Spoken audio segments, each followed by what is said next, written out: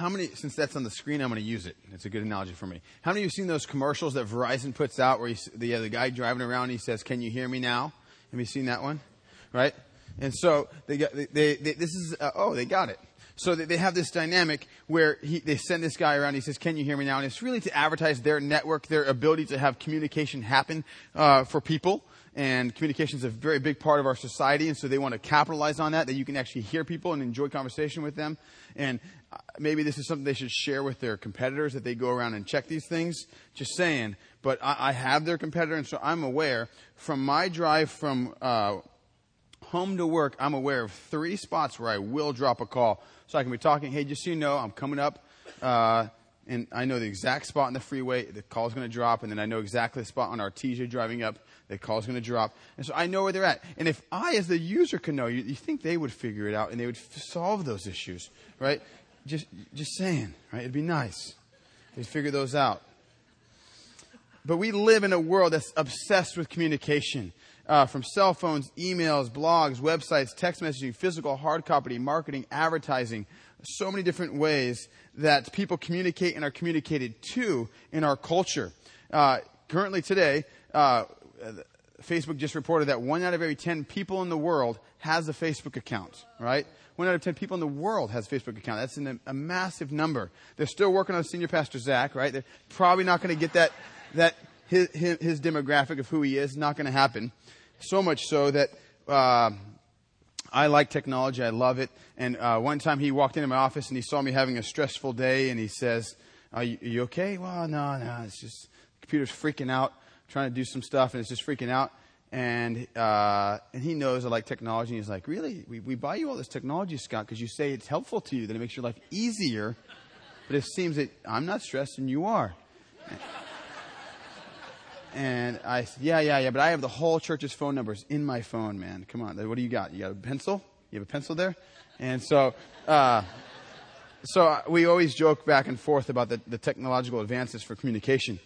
But the reality is that sometimes these communication devices can become a distraction, and they could suck large amounts of time out of our lives to deal with them, and pull us away from this sense of human-to-human interaction, and even more so from our communication with God. We can get so bogged down in our worldly communication that we forget that God desires to communicate with us, especially through His Word. So since the Bible is the primary way God communicates with humanity, this morning I'd like to answer 2 questions about the Scriptures. Where does our commitment to Scripture come from? And secondly, how can we trust the Scriptures completely? Or where does it come from, and how can we trust it completely? The goal of this message will be to strengthen the believer's understanding of the doctrine of Scripture and provide for the unbeliever a framework for faith.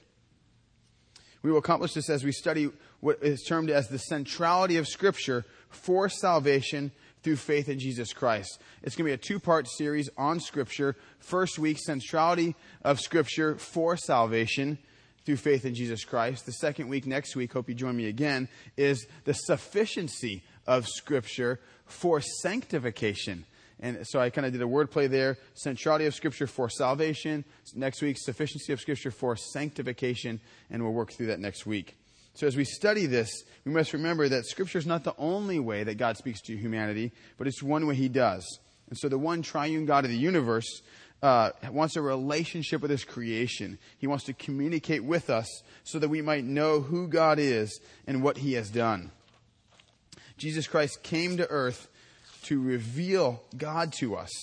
God reveals Himself in 2 distinct ways that are theologically termed general and special revelation. General and special revelation. Now, general revelation is God revealing Himself through creation and our conscience. Right, this may lead someone towards God, but cannot bring them to a saving knowledge of Jesus Christ. For example, if we look at the earth, we can see that the earth is majestically made. You can look at the created order of God and say, this is amazing. Right? The statistical probability of this occurring through evolution are improbable. Right? You can look at the stars and perfectly place where they are, the sun, the perfect distance from earth. All of those things can reveal God to us. The Bible records this with great regularity. In Psalm 19:1, it says, "The heavens declare the glories of God, and the sky above proclaims his handiwork." When you thoughtfully look at the world, the Bible, the sheer amazing laws of nature, right? No one's without excuse. Romans 1:19 and 20 displays this for us. It says, "For what can be known about God is plain to them, because God has shown it to them. For his invisible attributes, namely his eternal power and divine nature, have been clearly perceived ever since the creation of the world in things that have been made, so that they are without excuse." Right? A great text talking about the general revelation of God. The second way that God communicates with his creation is special revelation. General revelation is through the created order and our conscience. The second one is special revelation, God revealing himself through miracles, Christ, and the Bible. Miracles, Christ, and the Bible. Psalm 19:7, I think, displays this quite well. It says, "The law of the Lord is perfect, reviving the soul." You see, general revelation, Psalm 19:1 says, "The heavens declare." And then special revelation, Psalm 19:7 says, "The law of the Lord is perfect, reviving the soul." So the heavens can declare, but the word revives. They work harmoniously. General special revelation work harmoniously together for our good and God's glory. Scripture is the revealed story of how God is working in and through time, throughout history, and is his story for his creation, to his Son for his glory. The text we're going to study today and the next 2 weeks is dealing with Paul nearing the end of his life, literally weeks before he's killed for preaching the gospel. These are his final instructions to Timothy, a younger Christian whom Paul is instructing to understand the centrality of Scripture. And so where does our commitment to Scripture come from? The first thing I want us to see is that believers trust the Word of God. Right? Believers trust the Word of God. Now, we trust the Word of God because it comes from God. That's really the ultimate reason. If you think about it this way, if you look at it doctrinally, the doctrine of God, meaning who God is in his nature, right? In his nature, in his essence, who God is. The spoken Word of God, the Bible, that is part of who God is, part of his nature to communicate with his creation. And so therefore you can't really just separate out and say, God's over here, the Bible's over here. Because the Bible is God's word to humanity, they work together. And so as we read our text, let's keep that in mind, that believers trust the Word of God because it comes from God. Open your Bibles, 2 Timothy chapter 3. 2 Timothy chapter 3. And we'll start reading at verse 10.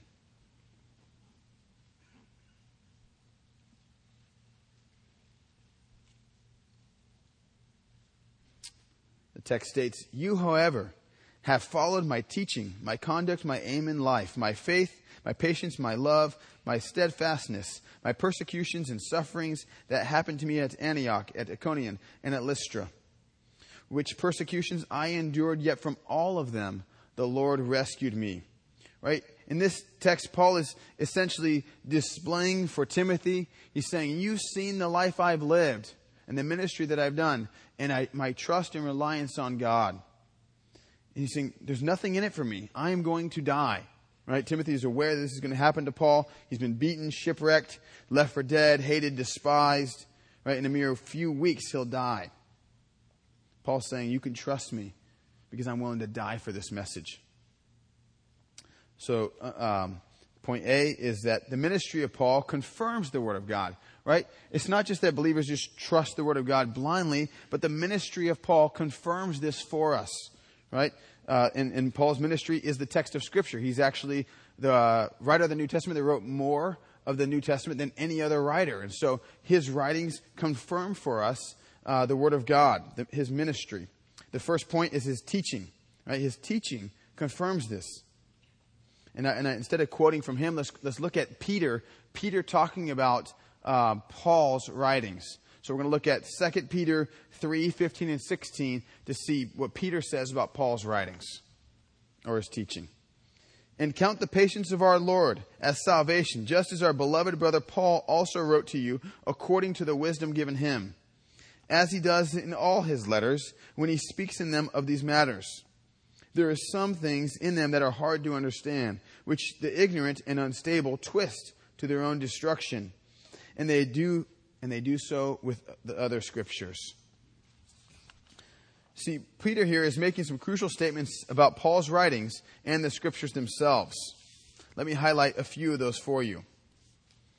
I gave you a very small space to put 4 things. Underneath teaching, you have to squeeze 4 things in there. Sorry about that. My bad. So, what he's saying is that the New Testament, along with the Old Testament, is Scripture. Right? He's stating this in this statement. He's basically saying that we see the apostolic writings were being added alongside the Old Testament canon as authoritative scripture. Verse 16 says some people are twisting Paul's letters as they do with the other scriptures. Right? What other scriptures were there at that point except for the Old Testament? The word in Greek, graphe, occurs 49 times in the New Testament, and every single time that it's used to refer to the Old Testament writings.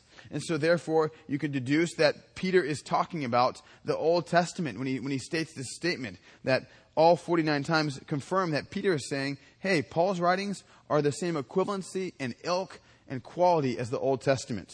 It's remarkable that Peter, a contemporary of Paul, somebody living at the exact same time as Paul, would make this statement about Paul's writings. Right? He would say, they're authoritative.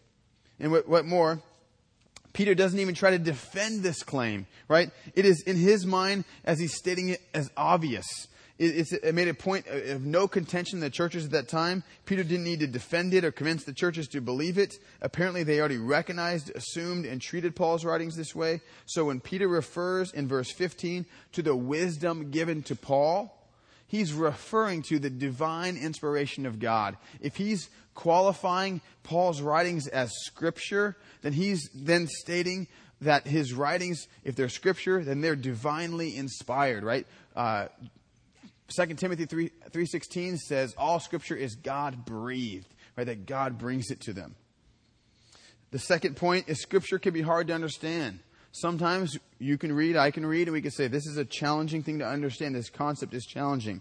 Christians throughout the centuries have taken great comfort in verse 16 because even Peter admits that sometimes Paul's writings can be challenging or difficult to understand. Right? Even Peter, the great apostle, first among equals, recognized that there's some challenging parts. Now, this doesn't mean that the Bible isn't clear. It just means that some points in it can be difficult.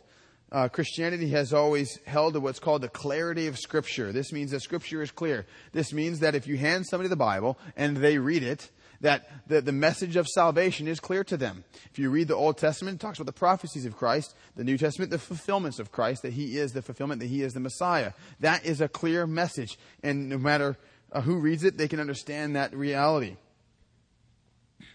And this is called the clarity of Scripture, right? But it doesn't mean that everything is equally easy to understand. Some parts of the Bible require study, just as Peter said about Paul.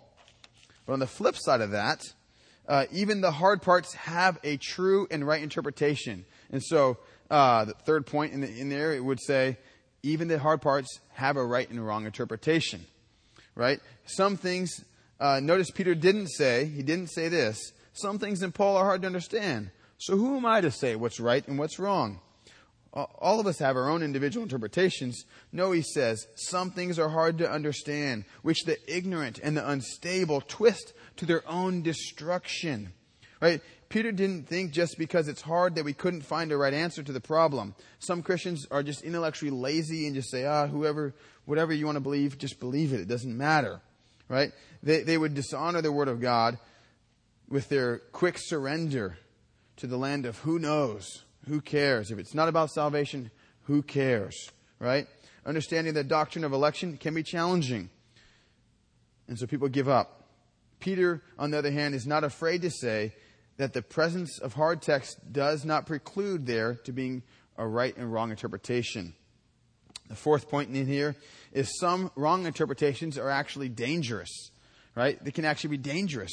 He actually says that it can be dangerous for them. There's certainly room for disagreement on some things, but there are also truths that cannot have disagreement. We see clearly in Romans 14 that this is the reality. But some issues, errant interpretations, are not just wrong, they're dead wrong. Right? False teachers in Peter's midst were twisting the scriptures, as he says, to their own destruction. They were quoting scripture but not quoting it well. Our text this morning, 2 Timothy chapter 3, verses 12 and 13, repeat this dynamic. I'll read it to you. Indeed, all who desire to live a godly life in Jesus Christ will be persecuted. Verse 13. While evil people and impostors, right, will go from bad to worse, deceiving and being deceived. This is a sober reminder for Timothy. He's going into ministry, and Paul gives him a sober reminder. Look, people will take the Bible and they will do crazy things with it, and you need to defend against that. It's better to be persecuted for godliness than to enjoy pleasure for godlessness, is essentially what he's stating here. And the second way, the ministry of Paul confirms the Word of God is his conduct, right? The conduct of Paul confirms the Word of God. If you just get a holistic example of Paul's ministry and how he conducts himself, how he encourages the churches to be faithful to the Word of God, how he goes around from church to church and edifying them, clarifying for them, helping them see error. Right? When we took communion, we saw an example of Paul correcting the Corinthian church on how they dealt with communion. His conduct and how he dealt with his ministry confirms the Word of God, that it's accurate, that there's a true and right interpretation of it. So his conduct and how he goes about his ministry confirms it as well. The third is his aim of life. Our text actually says those three things. Starting in verse 10, it says, You, however, have followed my teaching, which we already addressed, my conduct, and my aim in life. Those three aspects in verse 10, I'm walking through those. Aim in life, the NIV says his purpose. His purpose. And aim in life, the word aim kind of symbolizes that it has a focused directive, right? His ministry had a focused directive, right? Paul states, I have come to you not trying to know nothing but Christ and Him crucified, right? It's a wonderful clarity in that. He's saying, I know Christ and I know Him crucified. Galatians 2:20 says, I have been crucified with Christ. I no longer live, but Christ lives in me. And the life I now live in the flesh, I live by faith in the Son of God who loved me and gave Himself for me, right? Paul's ministry is pointed, it's directed at honoring Christ and the Word of God.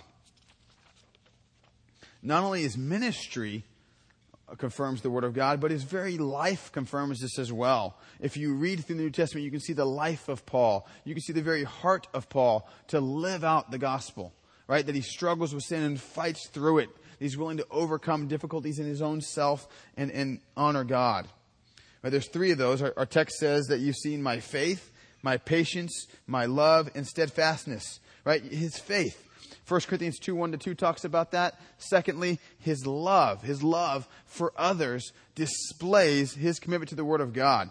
Romans 9:3, I think, is the best display of this dynamic of Paul's love for others, displaying his trust in Christ and the Word of God.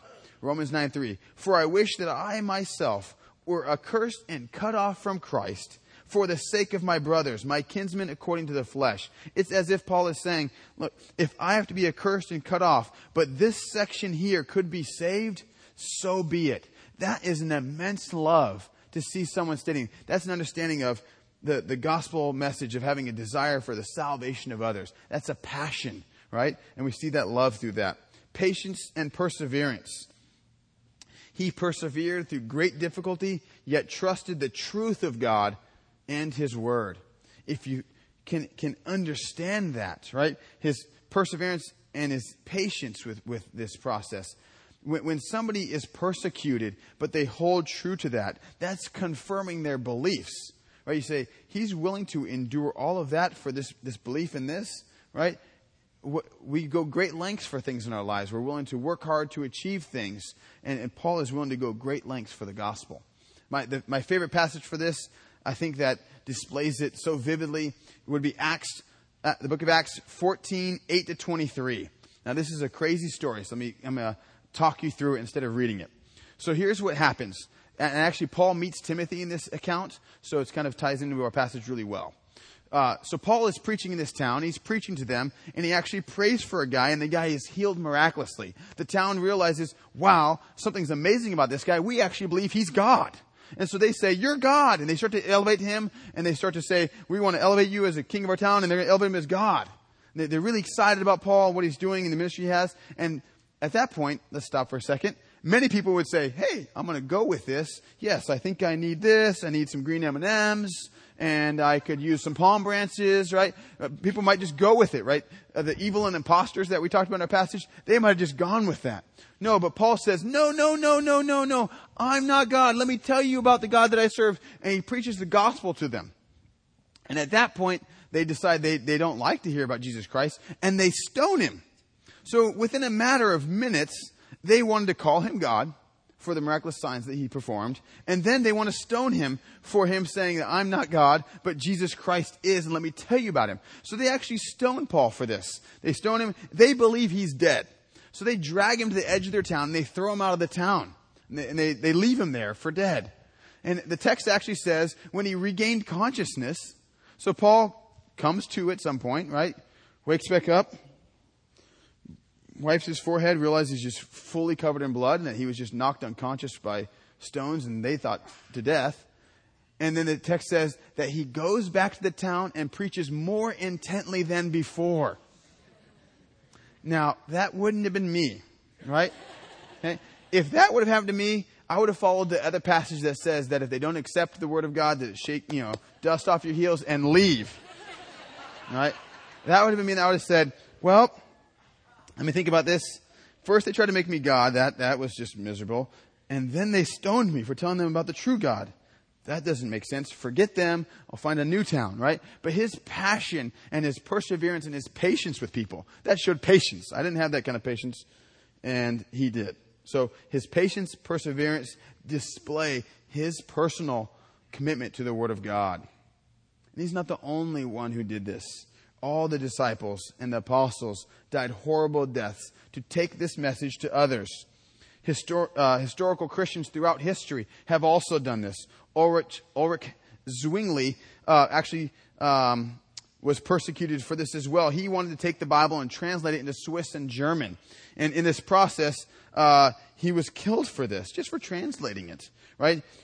Jonas Gutenberg, the Gutenberg Press, a Christian brother, created the Gutenberg Press to print Bibles, to make it go into other languages or even his own language, and yet he was persecuted for that. William Tyndale was trying to translate the Bible into English. And in this process, he had to translate it on the run. He was hiding in holes and translating, giving sections, and they would take the sections back, and he'd write more sections, translating in English. And eventually they did catch him, and they killed him for that. Right? The Puritans, this weekend, we celebrate 4th of July, Independence Day, and the Pilgrims and the Puritans came to America so they could read the Bible freely. That's why they came here, right? And they can worship God freely. They came for that. The Reformers, Luther and Calvin, they had the Reformation era brought apart this thing. One of my favorite books called Christianity's Dangerous Idea. And essentially the Bible was only held by popes. And the Bible was very expensive. You imagine it had to be handwritten. It would take months and months to handwrite a Bible. And so one person could own it. And so therefore the Pope would own the Bible. And the church had one copy. And so if somebody wanted to read the Bible in a particular town, they would have to pay a great fee to do that, to touch it and to read it. And so this idea to get the Bible and allow it to be in other people's hands kind of confirms the priesthood of all the believers. But they say it's Christianity's dangerous idea because the reality is once you put the Bible in everybody's hands, your interpretations, the quantity of possible interpretations you have exponentially increases by the number of people who have it in their hand. So that's why it's called Christianity's dangerous idea. And here's Luther addressing the Roman Catholic Church when defending the writings of Scripture. Okay? He says, unless I am convinced by proofs of Scripture or plain and clear reason and arguments, I cannot and will not retract, for it is neither safe nor wise to do anything against conscience. Here I stand, I could do no other. Right? He was standing firm and saying, look, I'm teaching you these things, and unless you can prove me wrong from Scripture, here I stand. I'm willing to die for it, right? Willing to die for it. So where does our commitment to Scripture come from? It comes from a great trust in it, a great affirmation that it is true. Why did Paul go through all this difficulty for the Word of God? Because he believed Scripture was truth. He's encouraging Timothy to have confidence in the Word of God. The Bible is not some fantasy, it is truth, and many are willing to die for its defense. The Bible was written by the inspiration and enabling of God. Jesus himself predicts this dynamic. 1 Corinthians 2:13 says, Paul says, "We impart this words not taught by human wisdom, but taught by the Spirit." Again, in 2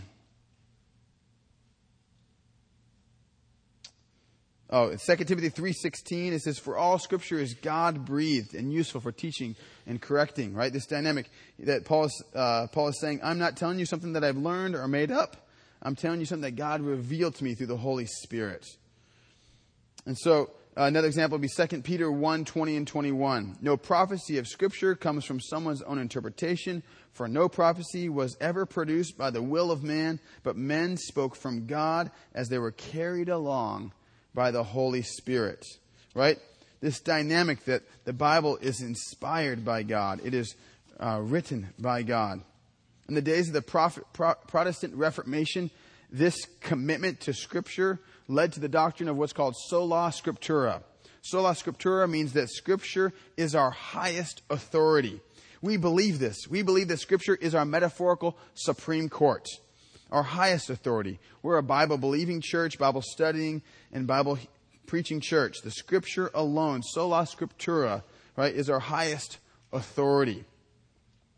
There are points of lesser authority, and I want to work through those for a second. Let me distinguish sola scriptura, right, from solo scriptura. Solo scriptura is that Scripture alone is our authority, meaning that no other information is valuable. Right? We don't believe that. We believe that Scripture alone is our highest authority. The Scripture, for example, doesn't tell us how to perform open heart surgery. Right? For example, after Friday night service, I went home and I went to bed and I was thinking about this point, and I actually started dreaming that I was performing open heart surgery on somebody. And I was going through this dream, and I was like, wow, this is amazing. I'm doing this with skill, and it's going so well, and everything's working well, and I know what I'm doing. I'm stitching this piece up here, and I'm attaching this back here. And then I wake up. Nope. I did not do that. I don't have the skill for that, the knowledge for that, the ability to even come close to that. Do not give me a knife. I will even butcher your piece of steak, right? And so that was a dream. If I want to learn to do something like that, through general revelation, God gives us a mind, right? And that mind is amazing and it's wonderful, and the synapse firings are just in the scientific realm have no explanation for how the brain can work as perfectly as it can. But yet, and God can use the mind to allow us to learn things for His glory, as His creation can express creativity. And so we can learn things, right? You can learn how to repair a car. Yesterday, on Saturday, I was working on my wife's car. Now, don't think I'm amazing. I have very skills that are confined to this space here. The only reason I even attempted to repair her car is her car was saying hello to people before she saw them. Right? It was down the street, and I realized it's about time that I changed the brakes in her car. So I took care of that for her, right? But that's the scope of my skills. That one skill that I have to repair brakes is as far as my skill goes. And if I want to learn other skills on repairing cars, I need to refer to a training manual or ask people for help. I actually even posted a status on Facebook. If you have skills, I'm going to change these things, right?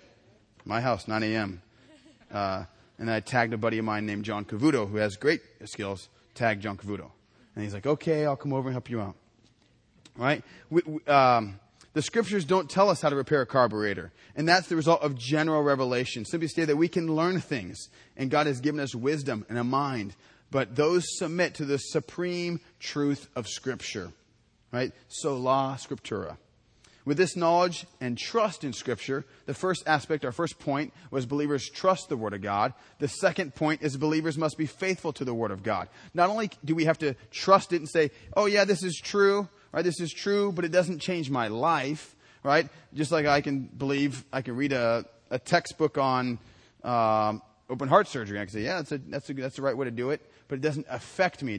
I could still die of heart failure if I don't do anything about it. And so, secondly, believers must be faithful to the Word of God. Return with me to our text, 2 Timothy 3:14. 3:14 says, "But as for you, continue in what you have learned and have firmly believed, knowing from whom you've learned it." Right? "You, however, continue in the things you have learned and become convinced of." Right? Continue in what you've learned. He's saying, hey, stay holding true to that which you've been convinced of in the past. Been convinced of. That supports our first point. But he's saying, continue in that. Be faithful to that. Don't forget that. You've been convinced of the truth of this. Now be faithful to it. I want us to notice there's a contrast between 13 and 14 here. The contrast is, in verse 13, we see the evil people and the imposters. It's that they go from bad to worse, and they come out with these crazy interpretations. But he's saying, Timothy, right, you stay firm in the Word of God. You don't graduate from God's Word. You don't treat God's Word as first grade elementary learning and move on to grander, more glorious learnings, right? No, God's Word is truth. It is sola scriptura. It is the absolute authority. It is the supreme court in your spiritual life. Verse 14 says, "But as for you, continue what you learned." Right? Continue is the opposite of advance in this text, in this passage. Continue, he's saying continue to stay, to remain, to abide. In verses 14b and 15, Paul tells us what he has in mind here. Right? "Knowing from whom you have learned these things, and that from childhood that you have known the sacred writings." He's giving us a clue here. He says the sacred writings that he should continue in. That tells us that it's the Word of God he's talking about. What is he continuing in? What is he continuing to trust in? What does he firmly believe? It's the sacred writings. It's the Scriptures. That's what he's telling him to hold firm to. That he firmly believes it, as verse 14 states. The evidence for the authority of the Bible is seen in a little chart in there, that the Bible is proved to be more historically accurate from the original manuscripts than any other historical writing throughout history. That there's more evidence for its reliability. When historians are studying literature and they're trying to determine, is this document trustworthy? They like to see the original manuscripts, the length of time between the original manuscripts and the earliest copy that they have, and that's how they determine whether something is reliable. So the reliability of the Bible over any writing in history is amazing. Just look at Caesar's Gallic Wars, right? Written in 58 BC. The earliest copy is 900 AD, 950-year time lapse. And the number of copies, they have about 9 to 10 copies of this document. Right? So when they're determining, is what we have today accurate with what was originally written, and they're comparing against, and they're working with 9 copies to figure this out, whether it's accurate or whether through time and the transmission of information, if things changed. If you look at the New Testament, right, written AD 40 to 100, the earliest copy that they have is AD 130. The full New Testament is about 350. It's about a 300-year time gap if you go at the furthest point. But there's over 20,000 copies of this, handwritten copies, manuscripts, that they can use to verify the accuracy of the information transmission over time. And so when people say, I don't know if I could trust the Bible, these modern versions we have versus the original, is it trustworthy? Well, the problem is, when you say that as somebody who's a secular historian, the problem is that they would have to discount every other writing in history before they can discount the Bible, because the Bible has significantly more evidence than any of the others. And the dynamic here is that not only the manuscripts, but the archaeology of the biblical events helps to confirm it, to firmly believe it. The prophecy, over 200 prophecies just about Christ in the Old Testament are fulfilled by Christ in the New Testament, right? That's the statistical probability of that.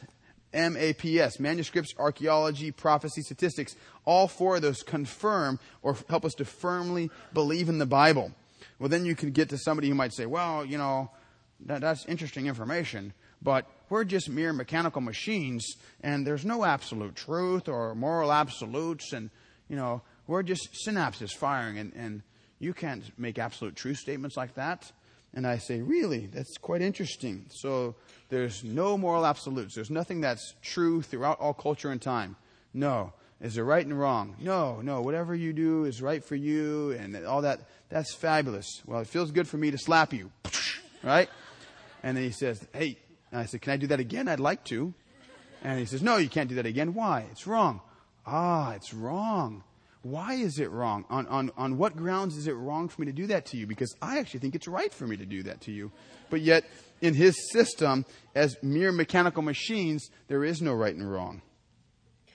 The second point that he makes is not just that he firmly believes it. He actually says, from those you learned it, right? But as for you, continue what you learned and have firmly believed, knowing from whom you learned it, as he concludes verse 14. The quality of his teachers. Obviously, Paul can be referring to himself here a little bit, because Paul did encourage Timothy along. But even more so, Paul is talking about his Timothy's parents. Now, you might think Timothy must have had some amazing parents. Actually, half that is correct. His dad was a Greek, did not believe in the God of the Bible, probably worshipped Zeus and probably read Caesar's Gallic Wars instead of the Bible. But his mother was a wonderful believer. And the text actually states that about her. And so what Paul is doing here is he's reminding Timothy, not only do you have this firm belief in the Word of God, but you have this great foundation of it from your mom teaching it to you. This is a great encouragement to single moms here. Right? But it's not letting dads off the hook. How much more confident would Timothy be in the Word of God if he had a God-fearing father who taught him the Scriptures? The Bible actually records that Timothy had a little bit of a timid streak, and maybe he would have been more confident if he would have had a father who taught him these things and believed what he believed. Right? The challenge of living in a home with one parent believing one thing and another parent believing another thing could create a lot of difficulty for somebody. And so as dads, there's a word to us to make sure that there's unity in our home. Verse 15 gives us the clue from childhood. You know in the sacred writings. And in Acts 16:1, it tells us that Timothy was a son of a Jewish woman, a believer, but his father was a Greek. In 2 Timothy 1:5, it says, for I am mindful of the sincere faith within you, which first dwelt in your grandmother Lois. Oh, how wonderful, right? She's named in the Bible. How sweet is that, right? And your mother Eunice, and I'm sure is in you as well. These are the two people Paul has in mind in verse 3:14 when he says, continue in these things, knowing from whom you learned them. In other words, one of the reasons that Timothy should hold fast to the Scriptures is that his mother and grandmother were the kind of believers whose lives gave strong credibility of what they taught him. The aim is to be the kind of church today that builds the kind of parents and the kinds of grandparents that develops the kind of young person that would trust the Word of God. No matter what. No matter what. That's the reason. That's the reason Timothy should continue in the things he has learned. The other reason has to do with the good effect the Scriptures can have upon his life. And verse 15 displays that for us. Scripture not only is truth, but it can transform. And the good effect that it can have on his life, we see in our point number 3, the Word of God is able to make you wise for salvation. Let's read verse 15 together. And from childhood you have been acquainted with the sacred writings, which are able to make you wise for salvation through faith in Jesus Christ. The Scriptures are able to make you wise for salvation in Jesus Christ. Right? As we read the Word of God, as we talk about the clarity of Scripture, it can reveal to us who God is and what He has done and make us wise for salvation. The effect the Word of God can prove to do much in the life of a person who's humble and willing to let the work of the Spirit transform their soul. Martin Luther says this very clearly when he says this statement. The Bible is alive. It speaks to me. It has feet. It runs after me. It has hands. It lays hold of me.